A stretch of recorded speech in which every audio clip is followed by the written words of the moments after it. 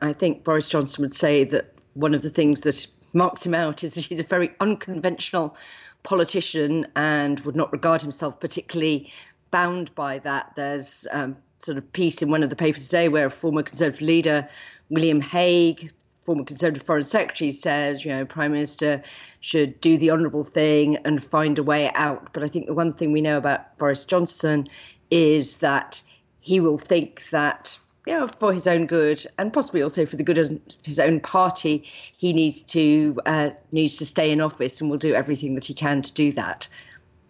It wasn't all that long ago, though, that Conservative MPs were hugely enthusiastic about Boris Johnson. He led them to a big victory in a general election. He was able to unstick the sticky Brexit situation and get that through.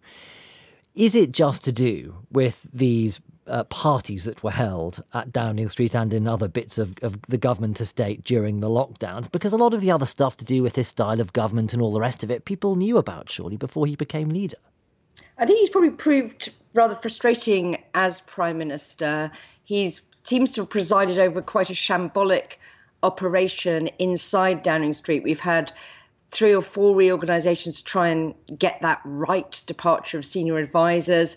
The handling of the Conservative Party in Parliament has been extraordinarily poor. And as you said, the Prime Minister had this massive personal mandate, came in with an 80-seat majority that nobody at all expected. But for quite a lot of time, he's had to almost govern as though he's running a minority government where he doesn't have a majority because he's so vulnerable to rebellions from many wings of his party. So it's really interesting. And even before the Partygate stories broke, we had that series of misjudgment about the way in which Parliament should deal with a Conservative MP who'd been found to transgress the rules, Owen Paterson.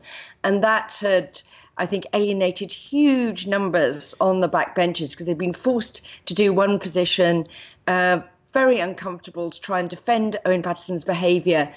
And then number 10 reversed their position and people ended up looking rather stupid and rather stranded. So I think there have been a series of missteps which have called into question whether Boris Johnson is a very good Prime Minister, but also whether he's still the electoral asset that people saw him as back in 2019.